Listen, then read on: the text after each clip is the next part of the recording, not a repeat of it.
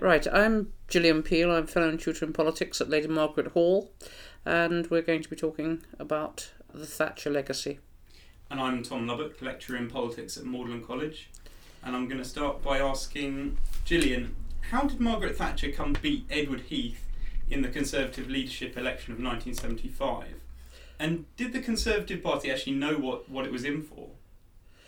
Well, I think there are two parts to that question. The first is, how did she come to beat Heath? And I think it was simply because no other member of the cabinet, shadow cabinet, at the time was willing to stand against Heath, and yet she knew that there was an enormous degree of opposition to Heath continuing as leader. People backed her, I think, on the assumption that even if she gave Heath a bloody nose, she would not herself then inherit the crown. But that was a profound miscalculation. So it was an accident, which reflected, in a sense, both the state of the party in the mid-1970s and Mrs. Thatcher's own courageous and, perhaps one might say, rather risky personality. She knew that she wanted to make a stand. On the second point, did they know what they had let themselves in for? I think almost certainly not. She was a very unknown quantity in British politics. And I think that only after she became leader was the full impact of that change increasingly apparent. Okay, let's jump forward to the 1979 general election. What did this election mean for Margaret Thatcher and for the country? What's your interpretation? Well, obviously for Margaret Thatcher it meant a tremendous change. It meant she went from being leader of the opposition to being the first woman Prime Minister. I think for the country there are several levels at which one can interpret it, but just take two. One was, I think everybody recognised that this was a sea change in terms of British policy and the approach to politics. Callaghan, in the 1979 election, recognised that the vibes, if you like, the values of society, the values of the country were shifting away from him and in a Conservative Party's direction. So that there was a sense that this was an intellectual shift as well as an ideological shift as well as a political shift. So it was a profound breaking point, I think, with the post-war era. On another level, I think the country entered into a period of debate and divisiveness which was quite unparalleled in British post-war history. Division between the parties and division within the Conservative Party. Let's look at the next 10 years as a whole before we look at some of the specifics. So Margaret Thatcher is infamous for having an ism appended to her surname. But what meaning can you ascribe to the term Thatcherism? What meaning do you give it? Well, it's a very fuzzy concept, but I understand by Thatcherism a very personal blend of ideology and policy, emphasis on free markets, emphasis on capitalism and on entrepreneurialism, a reduction in the role of the state. So a set of ideas about the role of the state and about policy, but blended with a particular style of decision-making and personal presentation and a rhetoric which emphasises common sense against perhaps intellectual approaches to politics, which has a particular populist stance from time to time, populist kind of ethos. So it's an amalgam. It's not a precise concept, but I think most people who use the term Thatcherism know what they mean by it, and I think it has acquired a fairly general significance.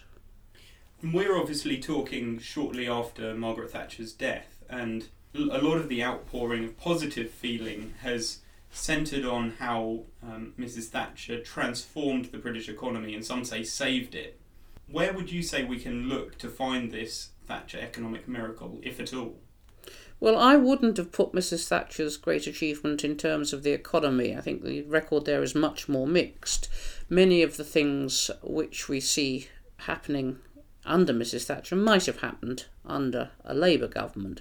What wouldn't have happened, I think, under a Labour government would have been the changed approach to the trade unions.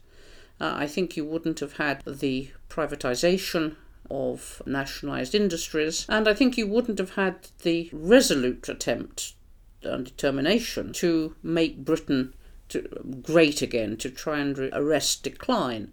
Now, on a number of other fronts, in relation to the economy. I think, as I say, the record is much more mixed. A lot has been made about the destruction, not that this is seen as an achievement, of British manufacturing industry, but in fact that's something which had been going on, the decline of British manufacturing industry as a percentage of GDP had been going on since the 1970s, and it's accelerated under Labour since the Conservatives lost power in 1997. So that's a trend which, although was marked, and she didn't do much to stop it, I don't think that's something that you can really particularly blame her for, although she obviously wasn't particularly sympathetic to declining industry. Inflation, yes, that came down, and that I suppose could be seen as a part of Thatcher's achievement. The shift to monetarism, well, the policy was very stop and start, and in fact the policies that were adopted at the beginning of the Thatcherite period were abandoned a little bit later. So in terms of the economic miracle, I'm not sure that I would be too sure about that. What she did do was to create a climate for greater entrepreneurialism, greater dependence on the market. She made Britain much more, I think, fit for competing in a global economy, and I think and this is not necessarily an economic point, I think she brought about the end of a period in which the unions could hold society and the political system to ransom. So that will be where I will put my emphasis. I think the economic message is a little bit more mixed. Okay, let's look at how Thatcher governed. First question is, what can we learn about political leadership from Thatcher's example? Well, I always see political leadership in terms of three items. Three elements. One is having an agenda that is clear. The second is communicating that agenda. And the third is being able to mobilise support behind that agenda. Now, there's no doubt whatsoever that clarity was one of her great attributes, and that there was no fuzziness, there was no compromise with the status quo, that she had a very clear idea of where she wanted Britain to go, and in most respects a very clear strategic idea about how to get Britain going along the path she wanted. So in terms of strong political leadership, and that becomes quite an important feature of political debate in the Thatcher years, particularly after Reagan becomes president and provides something similar in the United States. In terms of strong political leadership, she, it seems to me, encapsulates and epitomises the idea that what a leader should do is to set out in very clear and simple terms the goals and not be very willing to compromise. Clarity, I would say, is what she sets forth. And the emphasis is always on Thatcher herself, but she did have a very close group of prominent advisors. What role do you think they played in her success? Well, that's a very interesting question. I think she was dependent upon a very small group of people, most of whom were not, in fact, at least at the beginning, political colleagues, although some of them, at the beginning, Geoffrey Howe, for example, were key to her initial success. The backroom boys, and they were mainly boys, were important, and so were advisors who came onto the scene like Charles Pole and Alan Waters later. I think I would say two things. One was that she started out in a very isolated position, and that part of what she was doing was having to fight, in a sense, or at least hold her own, with cabinet colleagues who didn't really want her to be there. So she needed a kind of support, kitchen cabinet, if you like, an inner circle of advisors who believed in what she was doing. The second point, I think, is that as time went on, and this is something that I've written about recently, I think she came to rely far more on her personal confidence. People like Charles Pole, Alan Waters, to some extent Bernard Ingham, people who were not in the mainstream of the parliamentary party, in fact perhaps had very little linkage directly with either the cabinet or the parliamentary party, and in a sense they insulated her from some of the doubts and criticisms that were inevitably emerging as time went on. This may be a trait of all long-serving prime ministers, perhaps all long-serving leaders, that they tend to rely on an inner circle and lose the links with the people who actually will keep them in power. And just to sum up this section on leadership and the Prime Minister, did Thatcher, as has been claimed, actually transform the office? Or is that a myth? Is that saying too much? I think she exercised the role of Prime Minister, operated the powers of the Premiership in a very different way from her predecessor. She was much more personal, but again, there are subtle differences within her period in power. At the beginning, I think she used the cabinet much more as an institution than she was to do later. And she showed what strong leadership inside government and inside the cabinet could do. And of course, this was echoed to some extent by Blair as well. But it's not necessarily the case that that change would be continued or will be continued. Neither Brown nor Cameron, nor of course Major, had the capacity or the desire, I think, to continue that particular very trenchant and personal style of cabinet government. And it's a style of government which has many, many weaknesses. You lose the strength of collective argument, which is one of the great benefits of cabinet government. Let's move on to talk about Thatcher's influence on the Conservative Party. I think this is going to be prescient in the next few weeks. So let's start by considering whether Thatcher was like any Conservative that had come before. Well, in one obvious way, she certainly was different in that she was female. And that in itself was a very major shock, I think, for the party. The senior figures in the parliamentary party had not been used to dealing with women before. It was very much more of a sort of club at the top of the Conservative Party than it is now, even. So in that way she was very different. But she did come, I think, from a very different background, and that's not just a social background. Heath's background, if anything, was slightly more modest than Thatcher's. But where the difference was, and I think this is absolutely crucial, is that Heath at Oxford had read PPE, he'd been president of the Union, he'd effectively been absorbed into, if you like, the mores of the British establishment. Mrs. Thatcher always saw herself as an outsider. She was a scientist. She didn't like civil servants, and I don't think she particularly liked academics. I think she liked vigorous entrepreneurial business men. And so I think socially and intellectually and culturally, she was much more of an outsider than Heath. But the big difference, of course, as well, was that I think although there'd always been a minority wing in the party which had wanted to see a major rollback of the state, didn't really buy the Keynesian settlement of 1944, Keynesian beverage settlement. This was the first time that somebody from that much more free market wing of the party had come to lead it. And I think she brought a very different ideological set of priorities to the party. So socially, culturally, intellectually and ideologically, yes, she represented a very big difference, very big change. And what about the influence that Thatcher's had on the Conservative Party since leaving office? I think almost entirely undesirable.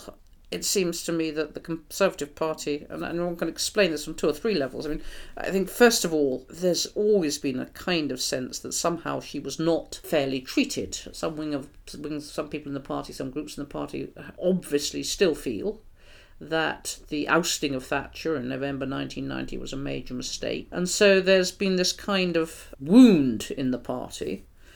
There's been a legacy, I think, of overemphasis on economic policy and a neglect to a large extent of social policy and a broader grounding of the Conservative Party's philosophy and approach. And I think there's also been, although I hope that this will perhaps disappear, a kind of sense of division within the party, a continuation of the is he one of us, wets and dries, a much more fundamental sense of there being a sort of fissure in the party between those who were Thatcherite and those who were not.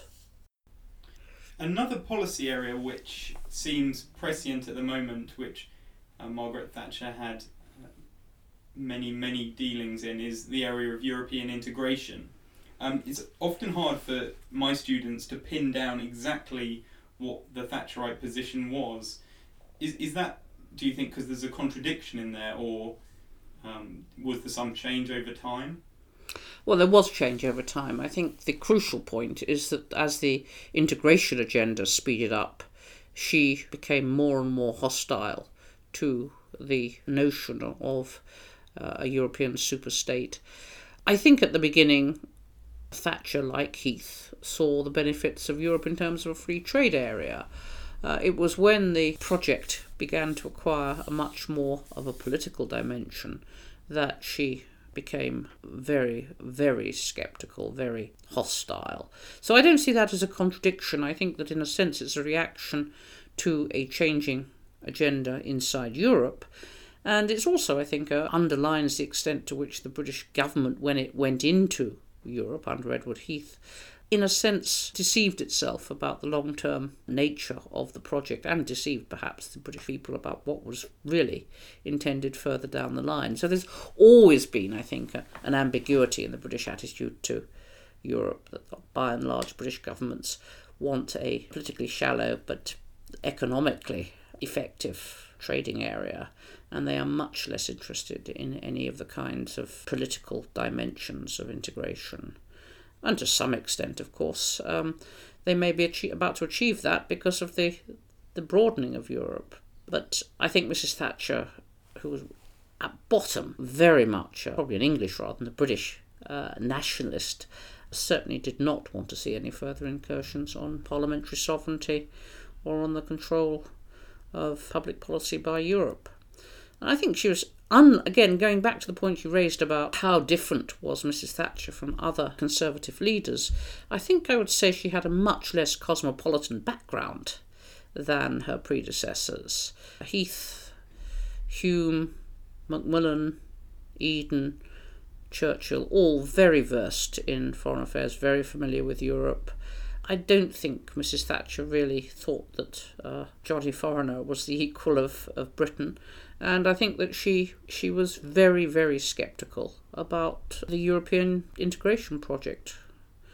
But that only became really apparent later, and of course it was, again, enormously divisive within the government. Obviously, we're both involved in writing academically, and you write on Thatcher. I wondered, do you detect any difference between the academic literature which has been produced on Margaret Thatcher and the public debate which has been had since her death? Do you think that those two are in sync, or do you think there's been a gap between the two? Well, the academic literature is very varied. I mean, there are sort of historical and biographical studies. There is a lot of material in the vein of Andrew Gamble's book on the free economy and the strong state. That vein really sees Thatcherism as a project, sees it in a sense as having an intellectual and ideological agenda, and builds on kind of almost Marxist foundations. And there's been perhaps a more open-ended political science literature that's looked at Thatcherism as part of the analysis of the Conservative Party, books like Tim Bale's book. So I don't think the academic literature is all of a piece, but I think they're not in sync to the extent that the popular debate about Thatcherism is looking at her legacy, is looking at what difference she made, where she made a difference to housing policy, welfare, the economy, the Falklands, whatever it happens to be. And I think the intellectual literature is trying to, of course it's interested in personality and leadership, but it is also trying to contextualise it to a large extent to see how far we can see Thatcher as part of a more general political process. So there's overlap. They're not in complete sync, there's overlap. And in that context, I wonder, what would you recommend to listeners who haven't read much perhaps on Thatcherism? What work would you suggest they dip into? Well, we're all looking forward, I'm sure, to reading the first volume of Charles Moore's authorised posthumous biography, which is going to come out, I think, next week as soon as the funeral's over. But other than that, I think Mrs. Thatcher's own 2-volume autobiography repays dipping into. It's very long, of course, But equally, although I don't always agree with it, there is, I think, a very good biography by John Campbell, 2-volume biography of Mrs. Thatcher, which is particularly interesting, I think, on the background, to her family background, and the way in which Mrs. Thatcher constructed a narrative of her own rags to riches ascent and the relationship with her family. But there is a massive literature, and it depends what you're interested in and where you're coming from. Gillian Peele, thank you very much.